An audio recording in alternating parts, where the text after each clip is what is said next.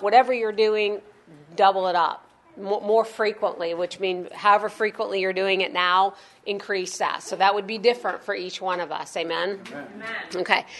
To the things which we have heard, less than any time we should let them slip. To let things slip mean this: to slide suddenly, which would be like, hey, just yank the rug out from under yourself. Why don't you? While you're standing on it. Or to involuntarily become disengaged. To pass without having acted upon, imperceptibly. So if I'm standing on the bank of a river, which you think of something passing, and I'm looking at it and I see something and it begins to float away, then I could be considered, I'm just letting that slip and slide away. But this is identifying two ways. It's identifying the things that I've heard and seen and now letting them drift downstream. But it also is indicating that I will become this person. I'm now walking by, and I'm imperceptibly just letting everything pass by me, and I can't even tell I'm letting it pass by anymore. So he's saying, don't become that person by saying, I've heard that. Now I want to go and hear something new, which Matthew says, even what you had is now taken from you. So we talked about, remember, holding fast. So Pastor was saying, holding fast to that which thou have and not letting it slip would be the same thing. So it's important to gain new knowledge, but not to let go of doing the current knowledge. So I'll ask you a question, but let me give you this example. In spiritual life, I've noticed that people will gain something new and immediately stop doing something they were doing. But that's not even natural or normal. So if you're a child and you learn to count to 10, then what do you learn next? To count to 20. Can you only count from 11 to 20? Did you forget 1 to 10? No, so it's within us. When we learned algebra, we didn't forget division. That's right. Mm-hmm. So when we decided that we'd run a mile and we got to mile 2, we didn't stop running mile 1. So there's nothing in our physical makeup or our soulical mental makeup that allows us to lose information we had in the process of acquiring something. So I don't have to, if I want to carry both of these, I can. Okay, so hand me my phone. So spiritually we go, okay, I want to study this new message because it's really fun, so I'm going to put that aside. That's what we do spiritually. But that's not a God-given quality. That has to be a deliberate choice. Right. So we can't go, that's just natural, or that's human nature. Actually, it's not human nature at all. God birthed within your human nature the capacity to continue to gain and gain and gain and not to let anything slip. Because he wouldn't ask you, it would be unjust for him to say not to do it if you didn't have the ability not to do it. But it would need your participation. So let me ask you this question. What have you noticed in your life that you've done that with? That you let slip? Yes, ma'am. I noticed at the beginning of the summer, my job is very goal-driven. And if I don't make goal, I don't make bonus. And bonus is a huge part of what I live on. It's a huge part of my income. And at the beginning of the summer, it's typically very difficult in my line of work to make goal. And the first couple of months, I have to say, honestly, that I wasn't speaking. I make goal no matter what, every month without fail. I make goal no matter what, every month without fail. I wasn't saying that. I wasn't putting that into practice the first couple of months, and I missed it. I missed goal. And last month, I began to put my mouth on it continuously, and I made goal this month by 4 units.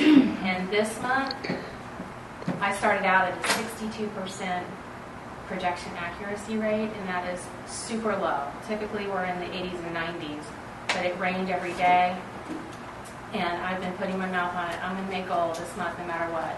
I'm back up to close to 80%. I'm still on track to make goal. And I believe that I'm going to remain on track to make goal. So that's something that I did let slip. By putting my mouth on that, because I have to make goal every month without fail.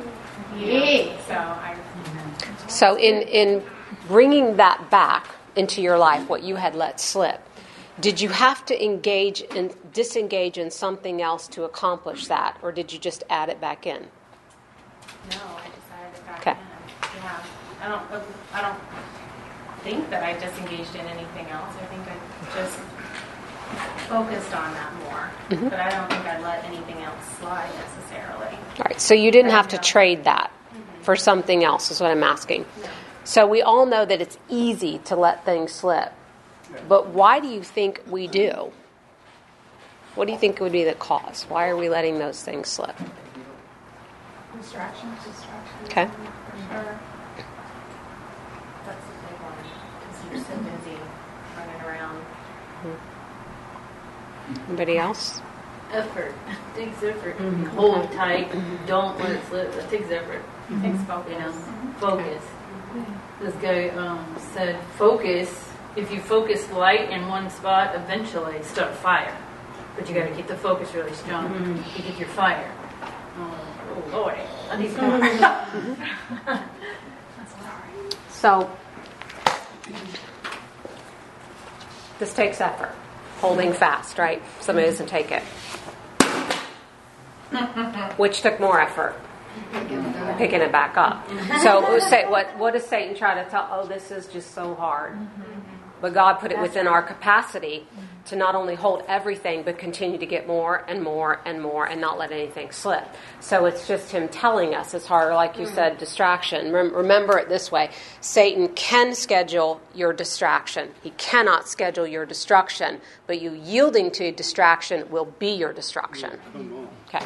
So it's, what else would you say are reasons we just let things slip? Fatigue, distraction.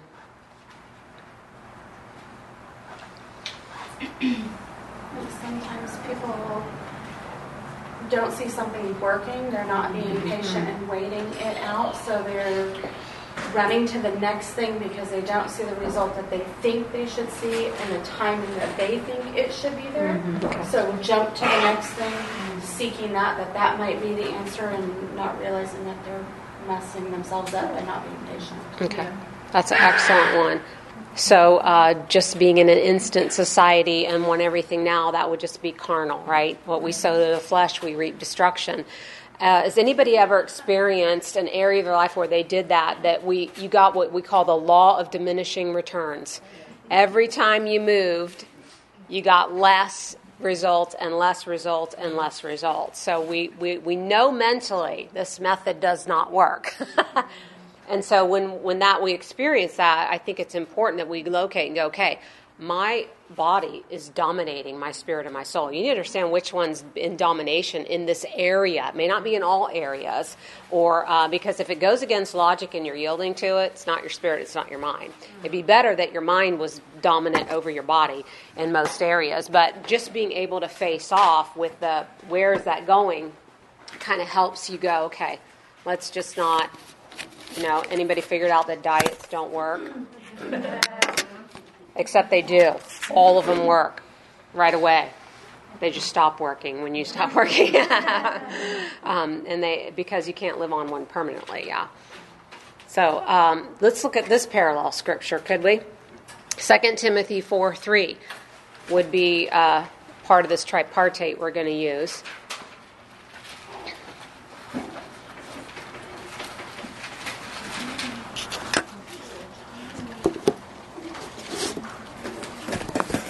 Second Timothy 4:3 says, "For the time will come when they will not endure sound doctrine." How many of you would say that time has been here? It's not only here, but it's been here. Okay.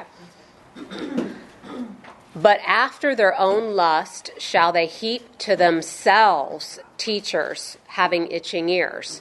So let's look at what that means, obviously, in the Greek. The time will come when they will not endure sound doctrine.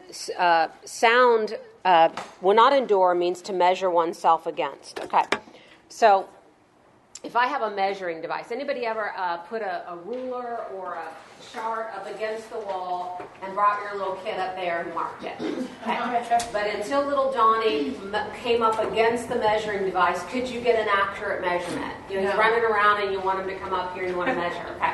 So pretend this is the Word. The Word is the measuring device. And the Bible says to endure this means I take myself and I go, my thoughts, are they His thoughts? Yep.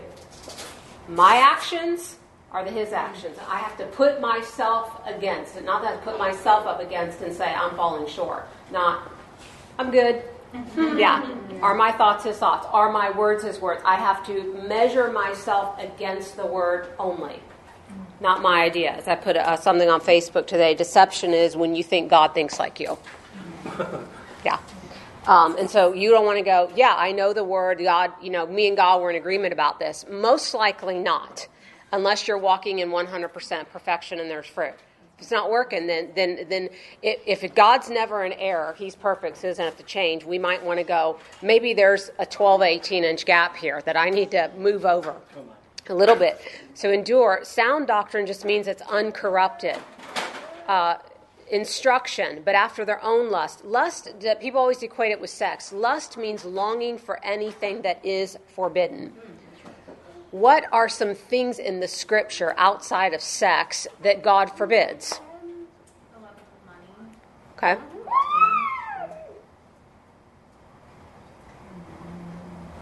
Coveting somebody else's. Mm-hmm. Yeah. Living their The seven materials. deadly sins. Okay. Somebody else. So there were things that God forbade that weren't really what we would call, the Big Ten. Certain things to not eat or to eat because it was just unhealthy for their current environment. Pork, in the desert when it's 100 degrees, probably not the greatest thing to eat. Tastes good, but not so helpful. So he forbade certain things. They weren't always big or deep or spiritual. So what was it that God forbade Eve and Adam to have? Right. And what was the result that he was trying to prevent? What was Eve's desire and longing? What was she lusting after that God forbade that Satan got her to give into? To be like God. It wasn't just knowledge. No, you'll be like God. That's a little different, which was the original sin that Satan committed. And so to lust after something is to desire something that God has forbidden simply because it will harm you. He's not trying to keep any fun from it because Adam and Eve were not helped, and we were not helped by that. They were actually harmed by it. So this is what's going on in the last days. People are looking for what is forbidden. They shall heap, meaning accumulate, and seek additionally to themselves by their own conceits, their own decisions, and not God's teachers. What would that look like today? How would a Christian, the Bible's written to Christians, this is talking about Christians, heap to themselves teachers and instructors that their own lust and longing desire to hear? By what method are we doing that? Podcasts, TV. So the average Christian is watching or listening to 5 to 6 different podcasts that are not their pastor a week. That's this verse. And they think that's helpful. That's a weak, unhealthy, diabetic Christian. Because when you eat out all the time and you're not eating what Mama said, we're eating chicken, potatoes, and veggies. No, I want blueberry pie today, peach ice cream tomorrow. I'm going to decide by my own conceit that I know best over my pastor and God. I will choose my own pastor, a board hiring somebody says, you'll pastor us, but we'll tell you what you're saying, you don't say. Or you heaping to yourself through the TV or that. Things that the Bible says tickle your ears. It says itching ears. That means has an audience and a rumor of fame. That this is what Christians would do in the last days. How many of you would observe that that's actually going on all around you on a daily basis? Don't raise your hand if that's you. There's a reason we have podcasts and we always say you need to eat the food you're served here because this is the company that God's placed you in. We don't go out every day, but we go out maybe once a week to have a nice meal, right? Maybe once a month. But we're not eating out breakfast, lunch, and dinner. You don't want to do that spiritually either or you're malnourished. Okay, so there are 6 last days characteristics, and then I'll ask you what you think of this verse. Number 1, that people will not endure what's called uncorrupted doctrine. That just means they're going, I know that adultery is wrong, but, you get your butt out of the way. Anytime it says but, they're the unbeliever, and so you got to divorce them. That's not what it said. Jesus said if you got divorced as a believer, that you needed to remain unmarried if you did it out of the will of God. In other words, they were an unbeliever, but they wanted to stay with you. And you cited irreconcilable differences because you were selfish. Moses permitted that. You could do it, but you need to stay single, or he called you an adulterer. So for anybody to get up in a pulpit and say, hey, that's not true, it doesn't really mean that, I'm going to paraphrase. After all, we can choose the GW, the ESV, the ERV, the ASB, the TP version, and we can paraphrase it right on out of the King James to where nobody knows what anybody's talking about. We're all just on our journey together. The blind leading the blind, right? Yeah. Okay. Add one teacher to another. Gad about from church to church. They'll hop from church to church physically, or they'll hop church to church on their podcast to find those who will not insist on their getting rid of sins and sinful pleasures. How many of you would agree that that's what people are looking for? Don't tell me what I'm doing wrong. I want to know what I'm doing right. Now, I would say this. If I get up in the morning and I look in the mirror, can I tell what I'm doing right and wrong with that image? Fruit. Right here is fruit. Okay, we're either doing something right or we're doing something wrong. Your bank account, when you go to cash your paycheck, is that letting you know whether you're doing something that's right to you or wrong? Okay, in other words, can we measure everything we're doing right by the fruit that we've produced? Okay, we know we're doing it. So do we need anybody to tell us we're doing right? No.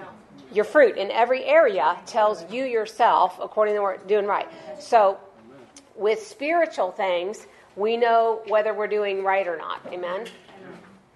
Having, number 3, add one teacher to another, gad about, okay, getting rid of their sins. Number 4, having itching ears. They desire speakers who will tickle their ears and excuse their passions in the name of religion. Number 5, turn away their ears from truth, which strips them of sin and demands their wholehearted consecration to Christ. Most people say they're Christians, but they really aren't Christians. They practice Christianity. But there's a difference between practice Christianity, believing in Christianity, and being a Christian that you can't compartmentalize. You can't check out on Friday night and go dance on the bar and be a Christian again Saturday morning. I mean, you could try, but it doesn't work. Doesn't fly with God, just maybe with you. 6, turn to fables and false religions that pamper the flesh and condone sin. So I was thinking, what would be a fable? What would you say a fable is? Something that's not true, but teach you something. The Cinderella? Yeah. A fable was designed to tell a story about a moral in a story, non-truthful, factual way. Most of the sermons that you're seeing in these environments, would you consider them fables? They're below a paraphrase. There's one thing to go, we're going to have a sermon and I'm going to show you a word picture. Hey, this is when Jesus says you're a light, this is what light looks like. We discussed principle first, truth, and then I said, Jesus, wasn't that what Jesus was doing? Hey, you're going to eat my flesh and drink my blood. And they all sat there blinking like a bullfrog. So he said, hey, it looks like this, the farm you pass. It looks like this, the general. He said, it looks like, in other words, it looks like the principle, truth. He wasn't watering it down, altering it, or not basing it on truth or fact. But today we have so much alteration of it that it's actually, the Bible says, and we can see it, flip it on 24/7 on the TV. It's a fable. It's not even based on a biblical principle of truth that you can live by. But it sounds good and it makes you feel good temporarily because it talks about how wonderful you are instead of the gap. Since we all know what's working, do we need somebody else to tell us? But what we don't know is what we don't know. It's not working. So when you want to go for battle strategy or weapons training, you're in the military, they're not sitting you down and go, you guys ran so awesome today. Woo! High five your neighbor. They're like, no, this is what you did wrong. You're a screw up. Do it again 50 times. Yeah. And that's what they want to know. Why? Because it's life or death. Right. What they did right, the enemy soldier doesn't go, man, you're bad, dude. You're bad to the bone. I really honor and respect you. You can really change out that mag quicker than anybody else. No, you're just dead after the conversation. But we're treating Jesus and his word that he says it's life and death. I came to give you life, and would you please do me one favor?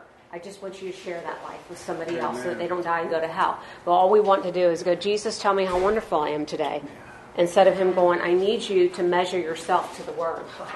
Not to a fable, a fairy tale that's not based in truth. Because if you live like that, those messages, the truth can't set you free because you don't even have truth. That's right.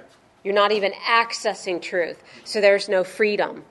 But it feels good for a little while. You could probably eat Pop-Tarts for a while every morning before you drop dead. It could be 50 years before you drop dead. It could be 20 years before you had diabetes. We can do things for a long period of time and go, Eve bit the apple. Oh, I didn't die.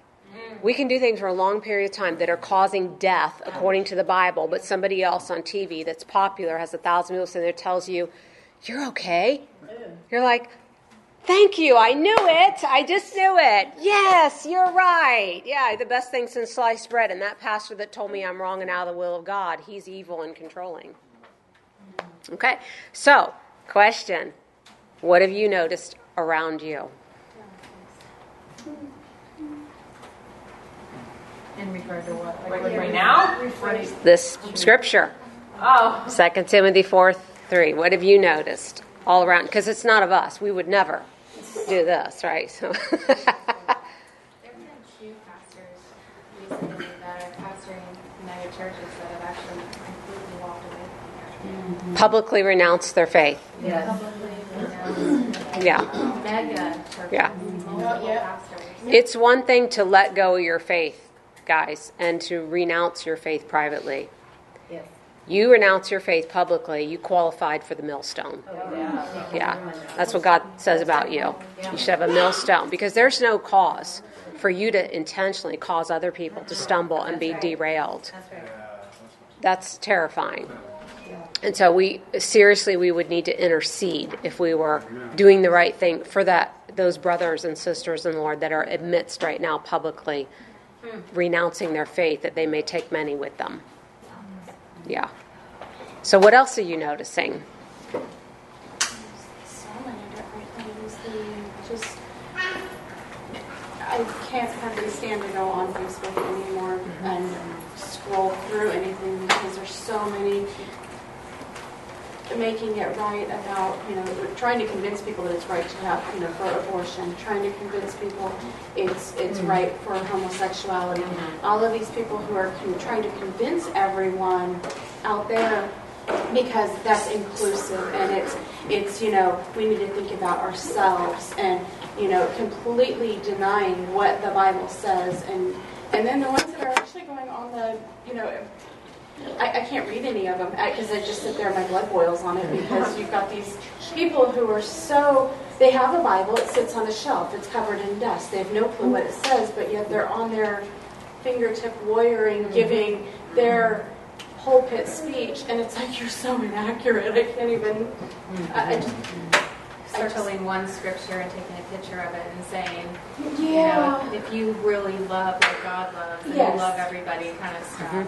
yeah, and he'll forgive anyways, and it's just like, it blows my mind, but I know it is. So many people believe that it's truth. Yeah. It's truth to them, and they preach it like it's truth, like it's the word. Because they're not measuring. That's right. They're not taking their Bible and they're not measuring those statements against Jesus himself, who speaks for himself. And so let me ask this, is love permissible? No. Is love acceptable? Those are not components or qualities of love. So these are partial truths that Jesus said in the last days will be far more dangerous to you than a lie. A lie is obvious to you. Partial truth, when you don't know the word or how to measure it, is more deceptive. Eve fell because of a partial truth. It was so close to the truth, but it wasn't in her heart. So we do love everybody. That's absolutely true. But what they're saying is your love needs to be permissive of anything people want to do. Yeah. And they're the very people that at the moment anything's done to them, they're no longer permissible of it. Like, I'm running the stop sign, but you run the stop sign and run into me, I'll sue you. Wait a minute. No shoes, no shirt, no service applies to everybody but you, right? Yeah. And so that's not love, and people are very hateful about that. So yeah, that's interesting. Are we seeing the Bible just played out in living color, like players on a stage? Yeah, but we're amongst that, and we have to remember that we are the light. And yeah, you're going to be unpopular, like Jesus said, but you have to keep talking the truth. Kayla, you had something, love? Oh, yeah. Like, I think there's certain translations of the Bible that they take out some parts to make it more appealing to, like, everybody, so to speak. So that when they're reading the Bible, they don't see anything that's convicting. Right. Basically. Yeah. So pastors generally probably aren't telling their congregations, hey, like our pastor does, this is a paraphrase. This is not your study Bible. There are portions that are specific, but what do? We read the King James first. The Amplified just amplifies it from the Greek back into what you call a transliteration. And then the Passion or anything else is a paraphrase. I have come across parts that they have literally skipped. The scripture isn't there. If you read it in the King James, they left off a verse. Even at the end of the chapter, there's 16 verses in the King James, and there's 15 in the translation. Okay, so it's widely, but if you don't know the word, are you going to know that? No. And so, again, knowing how to measure it. So let's look at the final scripture, can we? Matthew 13.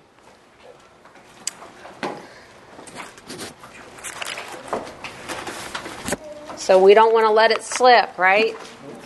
So what? Everything you have from the word, don't let it slip. Keep gaining. Backsliding is just stepping one step back from what you had. That's all it is. So be in an awesome state of perpetual front sliding. The best way to do it. Okay, Matthew 13, you there? Let me get there. Okay, so Jesus is getting ready to explain the parable of the sower to the disciples, because remember he told them the parable and they're like, what does that mean? Okay, so he says, listen then to the meaning of the parable of the sower. That's why I don't understand why people don't preach it correctly or talk about it, because Jesus always explained himself. It's like, here's the meaning right here. While anyone is hearing the word of the kingdom and does not grasp and comprehend it, the evil one comes and snatches away what was sown in his heart. This is what was sown all along the roadside. Okay, so what did Jesus just tell us there? Anyone who does not understand or grasp. The word understand means to hold in the mind. So you are going to have to not, I understood what he said. No, hold it means, remember, don't translate biblical words with American English vernacular because they don't match up. So you needed to hold it. It actually means this: have the same ideas as the person who's speaking. So you, in other words, I don't know about that. Great. Trade your thought for his, because he's right, you wrong. So you don't need to know about it. How many of you accept things every day that you don't understand? Yes. Yeah. I don't understand really how my coffee pot works. But I am fully accepting and affectionately loving and permissible and everything above to that thing. Yeah, I don't understand it. Do we need to understand how it all works? No. You understand how your toilet flushes. No, you're just glad that you do. Okay, so he says, if you're hearing the word and you don't grasp and hold it in your mind and agree with Jesus who is speaking, then what happens? The evil one comes. In other words, this is his right if you let him. That's right. Can't stop him because you gave him the right. He comes and he takes it away. And what was sown in your heart. Okay, then in verse 20, and for what was sown on thin, rocky soil, this is the person who hears the word and at once welcomes it and accepts it with joy. Hey, that's awesome. I'm glad to hear about tithing and prosperity. I'm super happy with it. But then they go home because they have no real root in them. They're temporary. They're inconsistent. They last a little while. And when affliction, like financial hardship or trouble comes or persecution, they give it up. So they let it go. Oh, that's too hard. Well, that can't really work. Or my relatives think I'm crazy, so I'm not going to do that. Listen to what it says. He is repelled and begins to distrust and desert him whom he ought to trust and obey. So the person who's deceived backs up from the person he's supposed to trust and obey. So that means when you're in deception, you can't tell the right person that you should trust. The failure to trust the right person hurts you far more than ever trusting the wrong person. Problem is when you're deceived, you don't know who's right and who's wrong. Even if the right person stands there and tells you. And for what was sown among thorns, this is the one who hears the word, but the cares of the world, the pleasure and delight of glamour, and the deceitfulness of riches choke and suffocate it, and it yields no fruit. Okay? So then it says, verse 23, what was sown on good soil. So this is the fourth person. Hears the word, grasps it, holds it in his mind, and comprehends it. Then he puts it into action and bears fruit. And in one case, yields 100, another 60, and another 30. So, these are 4 people, right? 4 people groups. Okay, out of 4 people groups, how many fall into the last category, the producer group? 1. So if you have 100, the Bible says only 25% of Christians will produce anything. 75% of people sitting in church or hearing scripture or listening to podcast after podcast, 50 weeks, will produce nothing. Nothing. So when we move over here, out of this percentage, how many produce 100-fold? 1. 8. Just 8. If you're a producer of 100-fold of the word, are you in the minority? Yeah, you're in the minority. Here's the good news. If you have really bad soil in your yard that won't grow a plant, can you run down to Lowe's and get a bag or whatever the guy tells you and fix the soil? Yes. So if you're a 30-fold producer, can you become a 60? Yes. Fix the soil. So how do we fix the soil that's not good in our heart? Put more of the word in. Put more of the whatever is missing in there. You fix the soil. So is production up to you? Yes. Yeah. So you the producer. God demands it, but you command it. So you decide how much. Okay. So basically when Pastor was saying don't let these things slip, then how do we do, based on the tripartite of scriptures, how do we do this verse? How do we not let it slip? What say you? Keep putting the word in. Okay. Read the Bible every day. Be a doer of the word. Meditation. Being a doer, being a person of the word, yeah. I feel like just like Pastor was saying, it's about quality and not really quantity. And if you're studying, whatever you're studying, take time to dissect it, break it down, and study it out for yourself. Okay.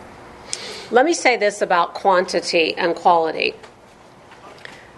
When Pastor says something, we have to be careful that we don't dismiss the what he did not say. Just because he says that quality is important, some of us may hear, oh, I don't need to read a chapter a day. I can live on one verse. That's great. Don't eat lunch and dinner either and tell me how you're doing in 2 weeks. Yeah. And so some people need quantity because they have no food. So he's talking about, hey, if you're blowing through it and you're not getting anything out of it, slow down. But I would say you can passively, because of the age you live in technology, keep the word, not people's sermons and opinions. The Bible app itself is audio. Put it in your ear all day, every day. Showering, driving, cooking, doing your laundry. Could we probably amass easily 2 to 4 hours a day minimum that we can hear, but we might not be able to put our eyes on. You know, you can't read the Bible in the shower. You can't read it while you're driving your car. So in that sense, should we be trying to gain as much quantity in the soil as possible? Yeah. But out of that quantity, when we're ready to put our eyes on it, that's that sitting before the Holy Ghost and letting him have you meditate on what he brings to you from that. But if you put nothing in there, is there going to be anything for him to dip down and draw up for you to meditate on? See, if you put the quantity in, then Jesus is going to say, hey, I want to highlight this one verse today. Let's talk about this in your life.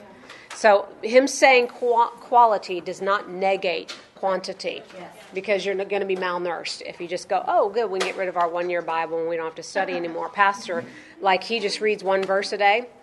Let's let him do that and see how we all like Sunday. Yeah, okay, so.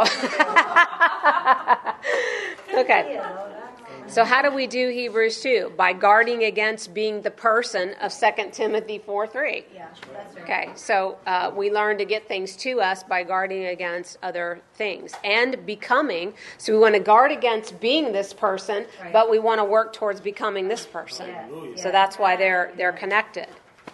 So do you believe this? The Word is the answer for every question. Yes. Okay, so people say, well, the Word's the answer for every need. Yeah, but I would rather say it, is there a single question in our society today that the Word hasn't already answered? No. In truth. Now, some people say, well, that's not in there, or that's gray, and I don't really get it, or I can't find it. No, you cannot find it. Can you think of a question that you could ask that you don't know in the Word? All the social issues, all the social ills. Have you found the answers in the Word already? Yeah, even the most newborn Christian could probably read this through one time and go, well, yeah, I saw all that. Homosexuals, abortion, I saw it all in there. Yeah, the answer's in there. Whether we accept it as truth or not, it's just kind of the issue. Whether we've let it slip and we let society now tell us what is love, what is acceptable, what is truth, rather than God telling us.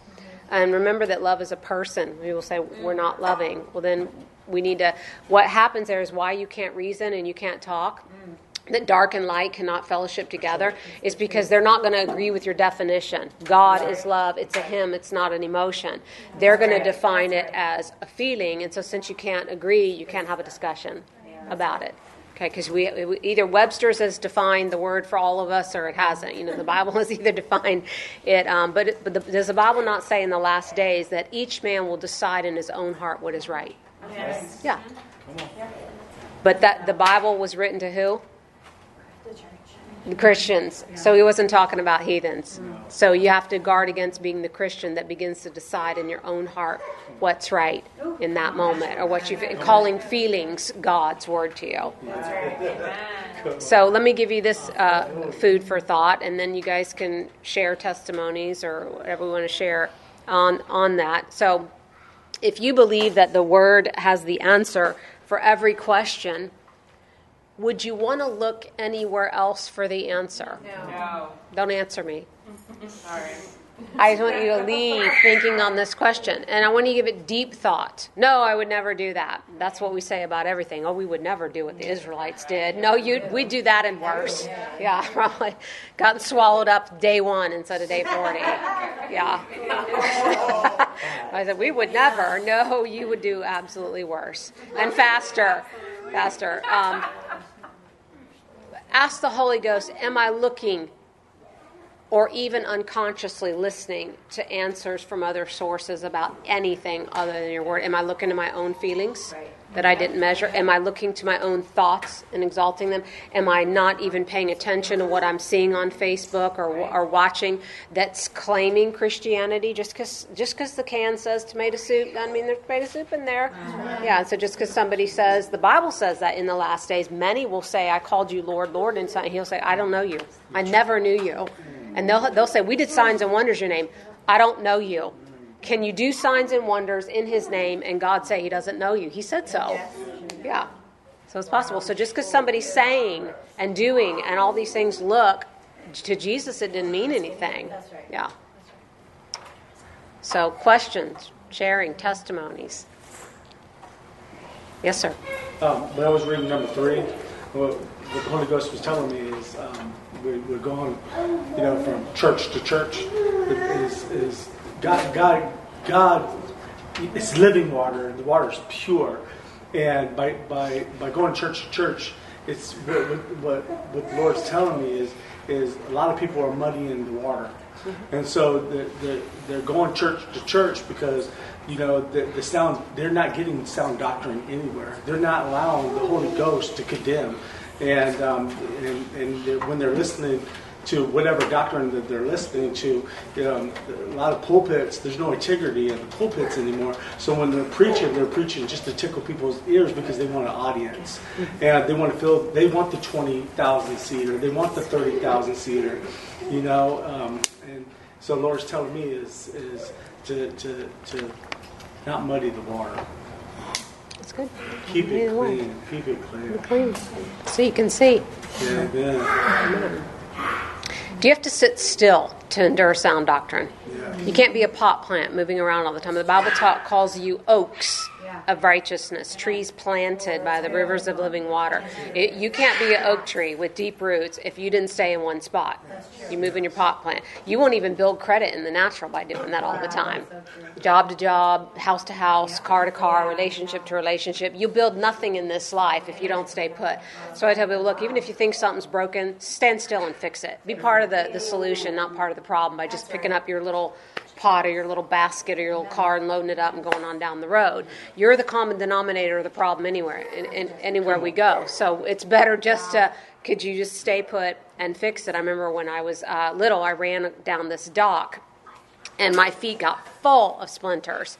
And so my dad had to pick them out, and naturally I was screaming, at the top of my lungs and many, many moments, I'm sure. I don't know how long I screamed and hollered. The thing is, though, I had to sit on the counter until he was done.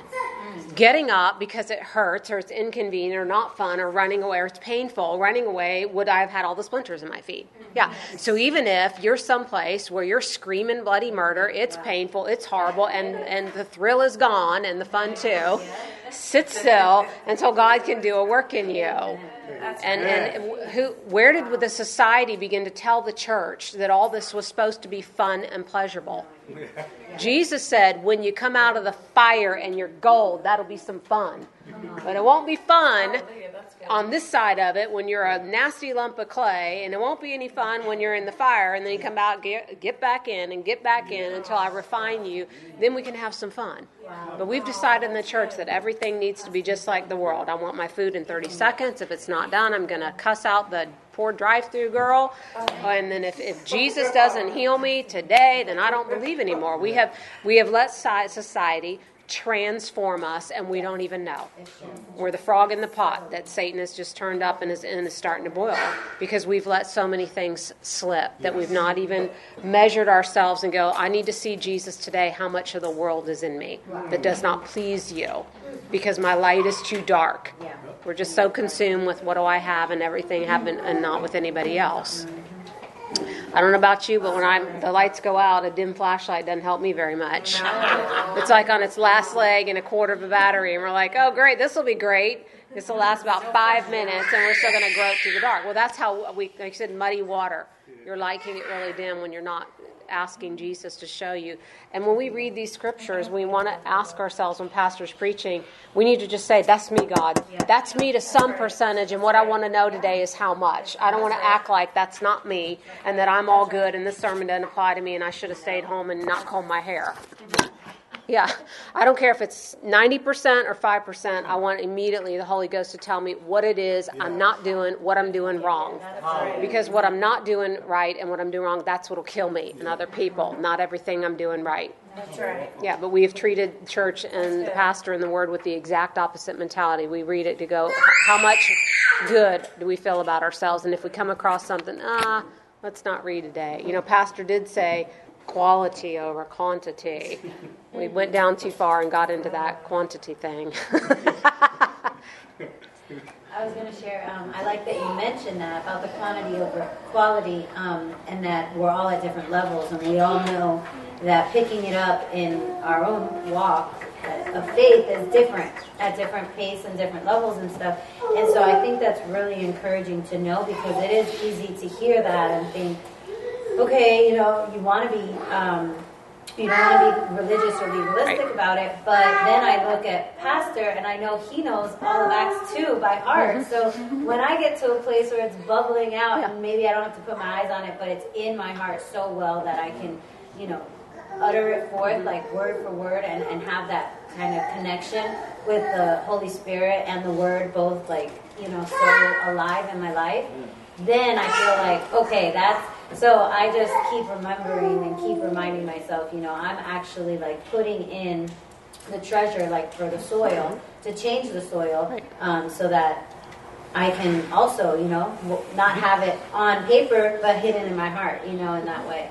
And I think it's really important just to keep that in mind, that our pastor has so much word inside of him, and that's such a treasure, that's just something to continue to work towards, being able to read the word with understanding and comprehension so well that it just becomes alive, like in my spirit.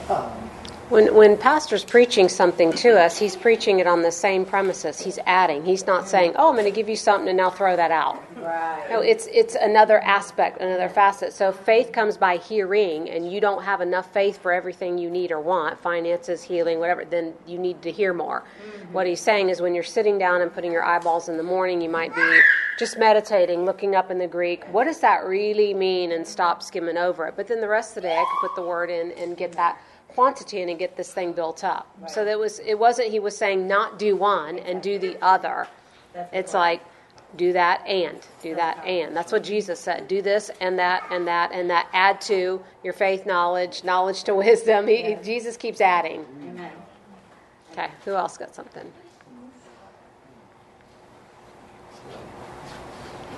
Anybody else? Just as you were talking, I was just thinking, the way we let things slip is by comparison. Oh, yeah. That's good. Like instead of stepping up to the ruler of the word, I might step up to the ruler of Michelle.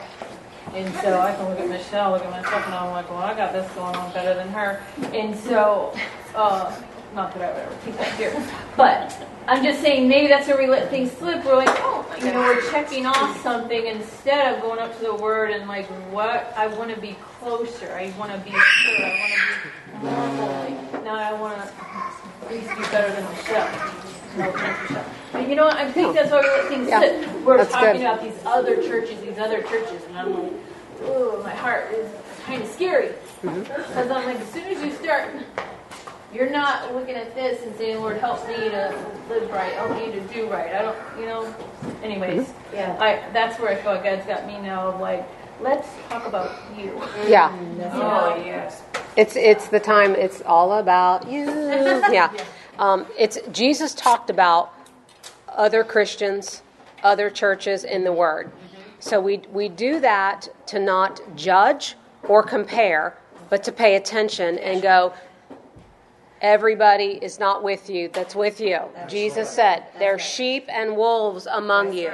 Stop being gentle and innocent as a dove, but, wise as a serpent.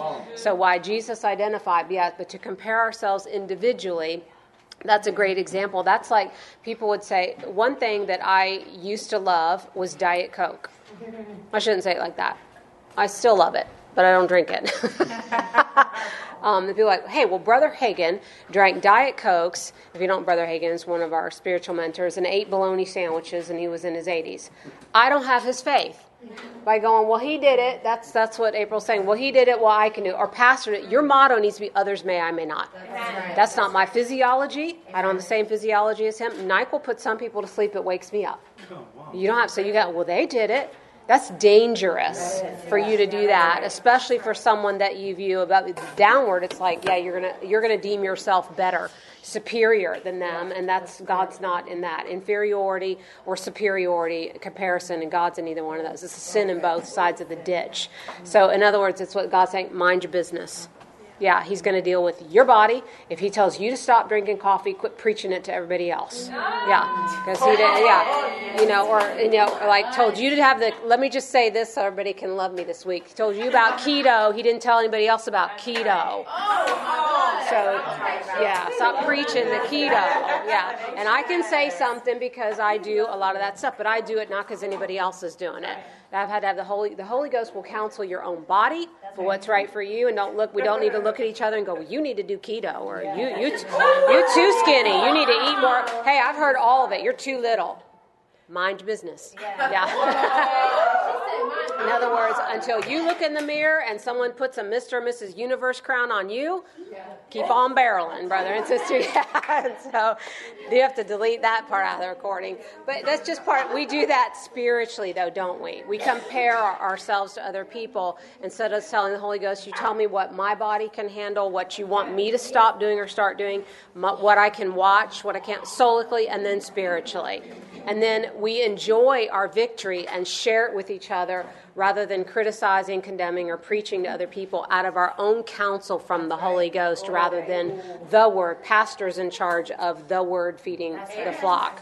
We are to strengthen one another. My race might be different than yours. And so what we're supposed to look like is me not come over here and jerk Brian's arm and go, you need to be over here on my path because I'm on the right path. Oh, I know what I'm talking about. No, it was, hey, we're both running our race and good job, and we're strengthening each other, but we're staying in our lane. Anybody ever seen two runners crash into each other?